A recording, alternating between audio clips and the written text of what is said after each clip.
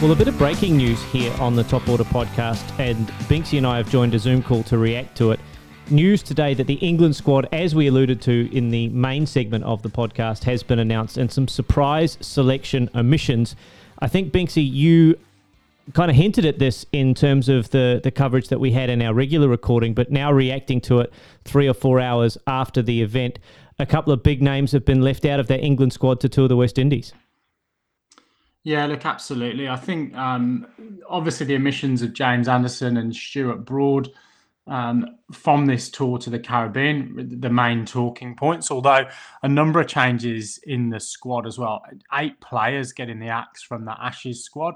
Look, not, I guess, surprising to see the likes of Jos Buttler omitted from the Caribbean tour, not least because he obviously went home with an injury. Rory Burns, Hasib Hamid, Dom Bess also missing out. Somewhat surprisingly, though, the 3 that I think we'll talk about: Jimmy Anderson, Stuart Broad, and David Malan. Look, I guess the way that I'll probably sum it up best is I have just got home from work. It's kind of 8 o'clock here in New Zealand. My 12-year-old or 11-year-old son, who's a big cricket fan, a big England cricket fan, has come in. And he said, "What are you up to, Dad?" I said, "I'm just about to go and record a mini podcast to react to some breaking news." And he said, "What's that?" And I said, "Stuart Broad and Jimmy Anderson have been left out of the England squad to tour the Caribbean." And his response was just like, "What? Why?" And as an England cricket fan of 11 years old, reacting in that way, I think tells you everything that you need to know about that. That omission.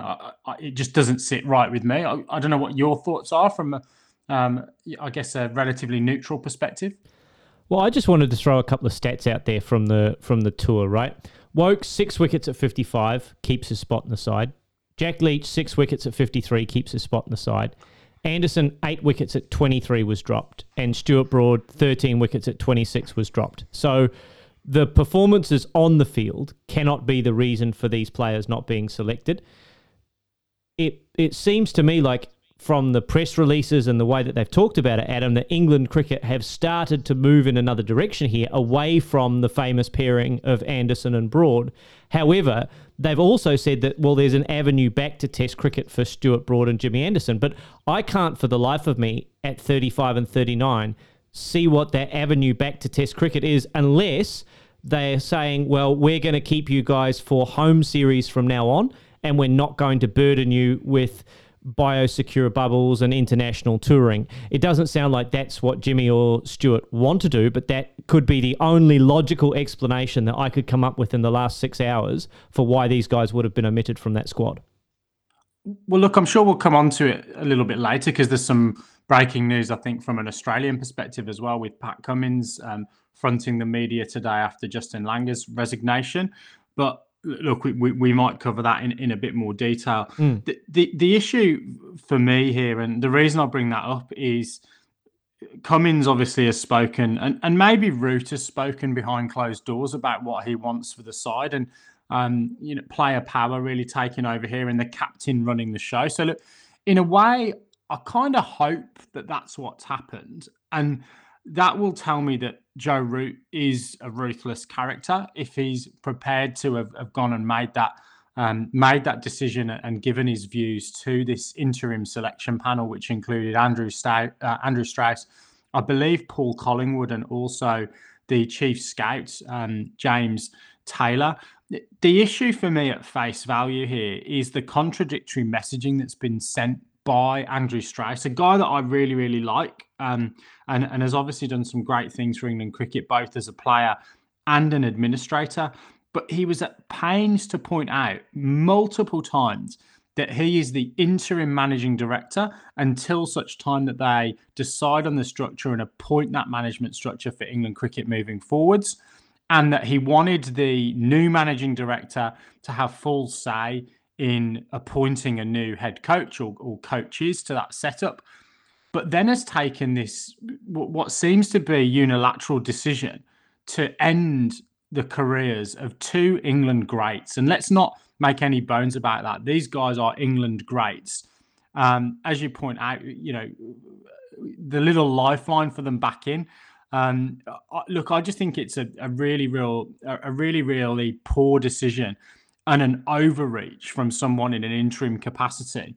The only thing I can liken it to, and I don't want to get too dramatic, is it's a little bit like the 25th Amendment, where the vice president takes over duties when the president's incapacitated. And I guess the example I'd use here is, Joe Biden's in having his wisdom teeth out and he's under anesthesia, and his vice president goes and presses the nuclear button and launches, an attack on Russia, whilst his boss is at the dentist, because that's what it seems like to me. And look, I know there's a bit of hyperbole there, but wow, I just cannot get my head around the fact that guys with 1,177 test wickets between them, Jimmy Anderson, the best average of all the bowlers on this Ashes tour, and Stuart Broad, the second leading wicket taker, only to Mark Wood, who played one test more than him.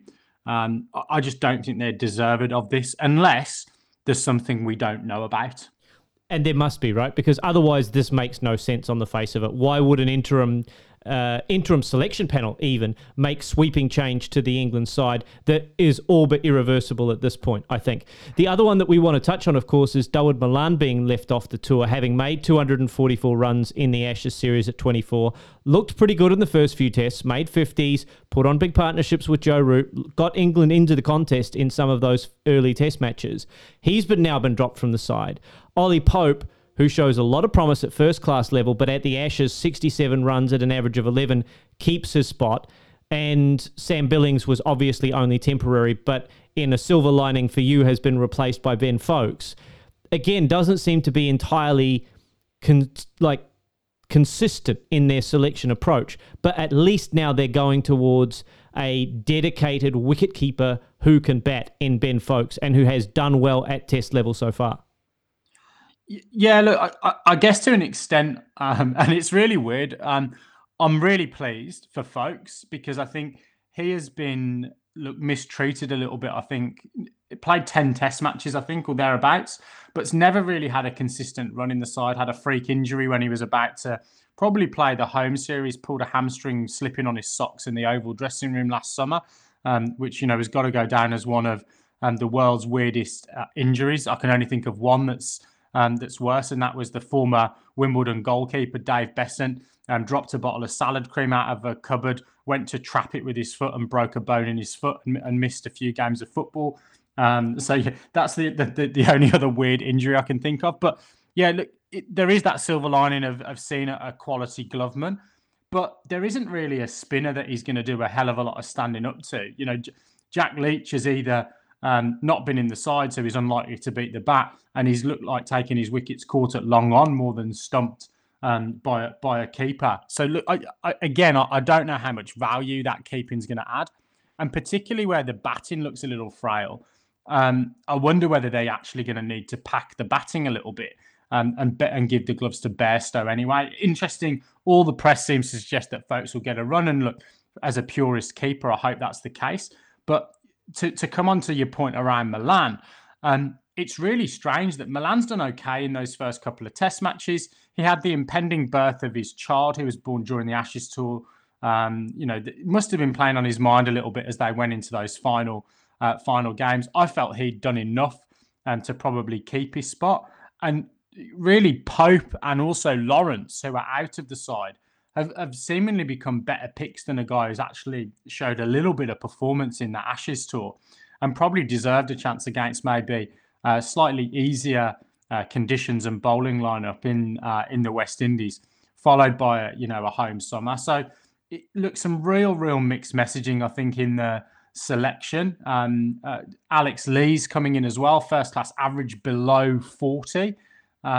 So it's really strange that they're taking a few punts here, and I just wonder whether it's the remit of an interim selection committee to be taking such wild punts rather than just trying to say, look, we need a holding pattern here in terms of some of the personnel that we haven't entrusted for this Ashes tour, and then let's really let the new managing director and structure do its job from a selection perspective as we get into the English summer come May, June.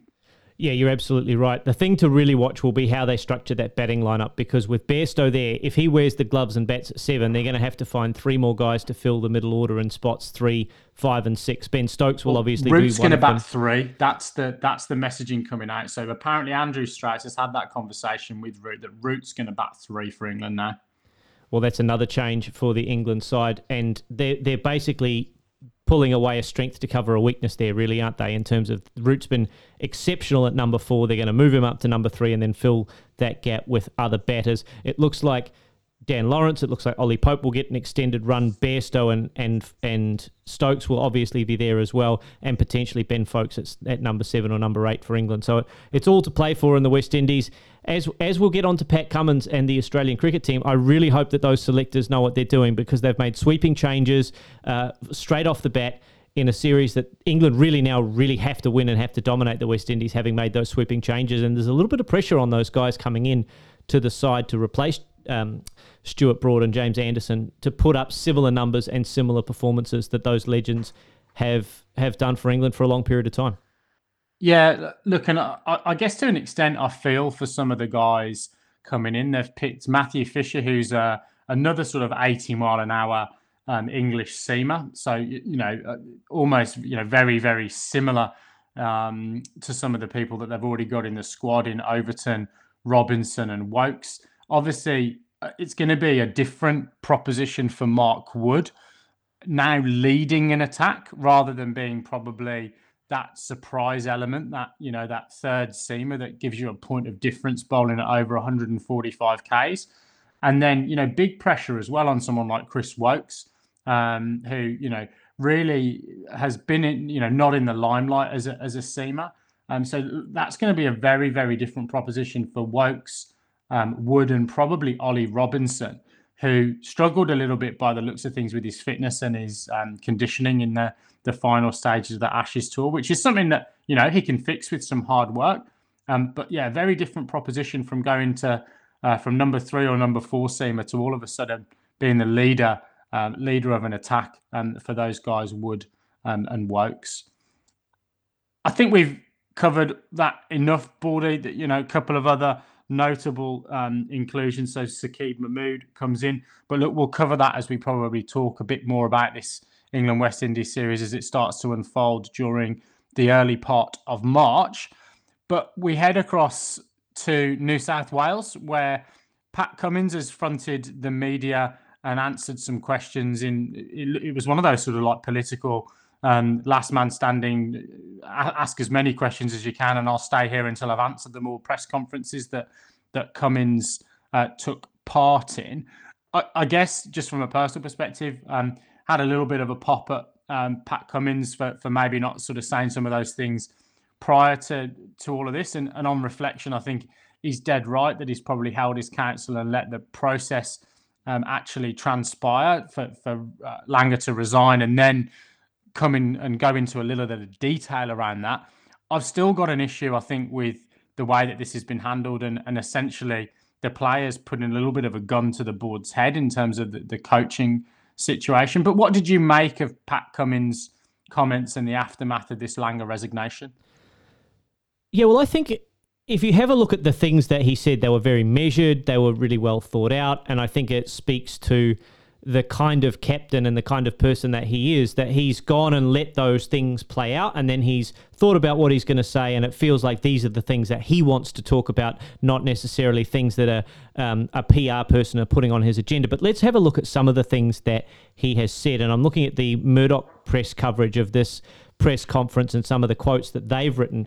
One of the things that struck me early was this one here. In terms of the coaching style and where we want to take this team, we think a slightly different style is needed, Cummins said politely. So there's obviously a little bit of journalistic bias in their interpretation of whether or not that was polite. And the other quote is, I do think the question then became, do we think it's sustainable? I.e., I think he's tweaked and changed quite a bit. And that's Justin Langer's leadership style, obviously, and he deserves a lot of credit for that. I think the question then became, do we think it's sustainable? We thought it was the right time to make a change. So clearly, regardless of whether or not Justin Langer changed his leadership style, the writing on the wall was months and months and months ago. You know, before potentially even before that kind of come to Jesus meeting in August with Justin Langer and CA and some of those captains. So clearly this change in leadership style is what they've determined it to be, has been coming for quite some time, and it points to someone like Andrew McDonald taking over the coach of the Australian side, a more Darren Lehmann-esque type coach as opposed to a Justin Langer type coach. And that's all well and good if that's the environment that Pat Cummins, who's stamping his leadership on the Australian side, feels, and Aaron Finch, who's been around for a long time, if he feels that that's the best environment to take his white ball team forward, then that's on them. And that's the emphasis that we're going to have to put on this particular set of decision making, is that the players have had significant input into the kind of coach that they want, and then the outcome of that in terms of success on the field, they have to bear responsibility for that, Finch and Cummins in particular. So look, from an Australian cricket fan's point of view, I really hope that these guys know what they're doing and know what is going to be successful for them in terms of that style of coach that they want. And I really hope that they do succeed, and I'll get behind them 100% along the way. But the onus really does now fall to Cummins and to Finch to make sure that the environment that they've asked for, that they set it up for success and they continue to drive that success. Because if it all falls apart now, it's going to come back on them in a big way. Baldy, the quote that stuck with me, and I want to ask two questions on this. So the first question I want to ask is, what do you make of it? And the second question I want to ask about this quote is the last line. What do you think he's actually referring to? Now, he's referring to some of the Australian former greats, the Pontings and the Haydens and the Mitchell Johnsons, making their thoughts known in the press. And this is a quote from Cummins. Some others have spoken in the media, which is also welcome and comes from a love of the game and their support of a mate. To all past players, I want to say this. Just as you have always stuck up for your mates, I'm sticking up for mine. So again, what do you make of that comment? And that last bit, I'm sticking up for mine. What's he referring to in your view there in terms of sticking up for his mates? Well, just reacting to that, I haven't heard that quote up until you posed it to me. So my initial reaction is that the desire to move in another direction and have a different environment is a widely held view in the Australian team. It's not Pat Cummins and Finch on their own behest saying, no, this is the way we're going to go, boys. They've clearly got feedback from the playing group and probably some fairly senior guys in the playing group, and you can speculate, listeners, as to who those might be, that's the direction that they want to go in, and that there are some clashes with Justin Langer, not just with the captains, but with other members of the playing group. And Pat Cummins is well within his rights to advocate for his playing group because he's the captain, and in the Australian cricket team, it's pretty much the captain runs the show and has done for a long, long time.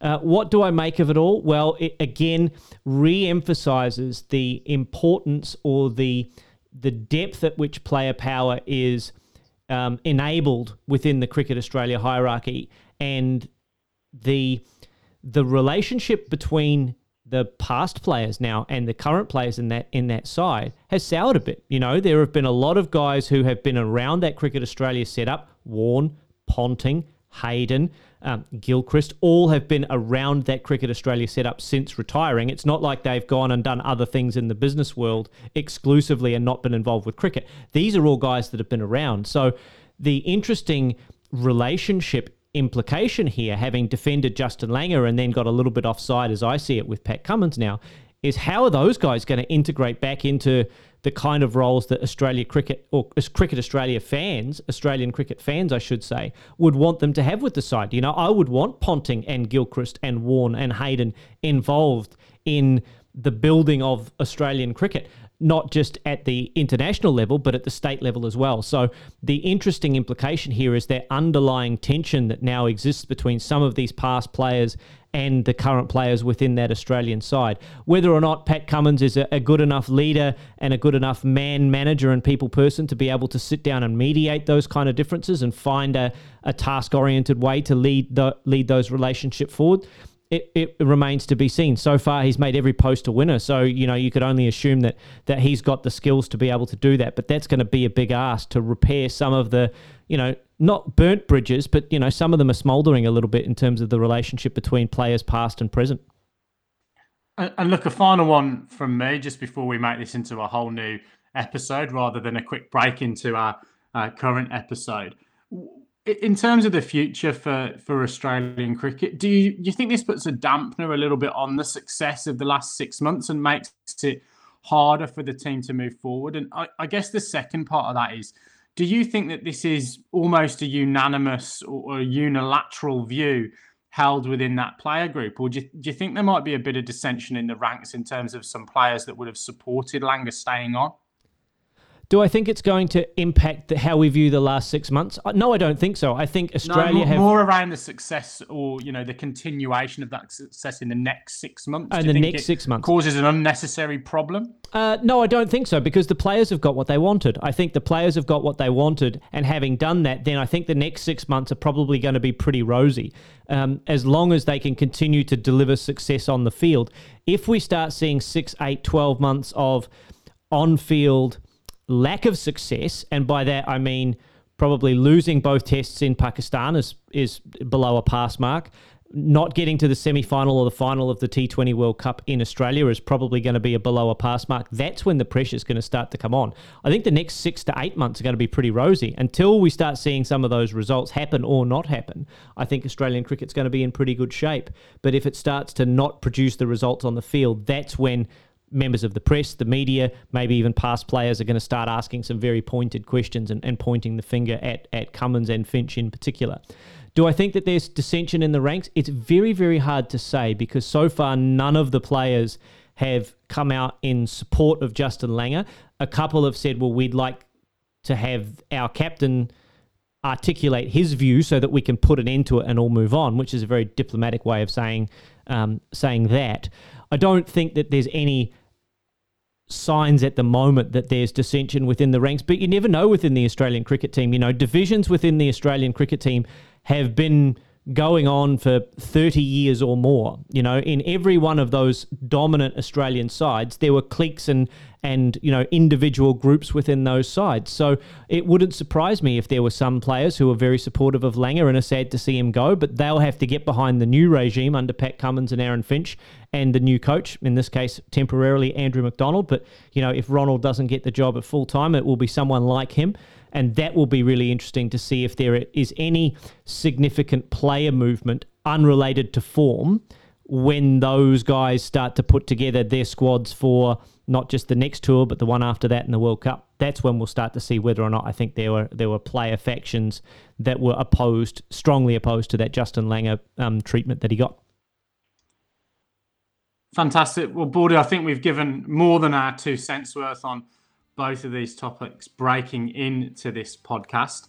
So we'll leave it there for listeners to mull on our musings over the course of the last sort of 24 hours worth of thought processes. And who knows, maybe we'll be back on the Top Order podcast if we can sort out our shared leadership model in time for the next episode. But for now, we'll leave it there. Good night. God bless.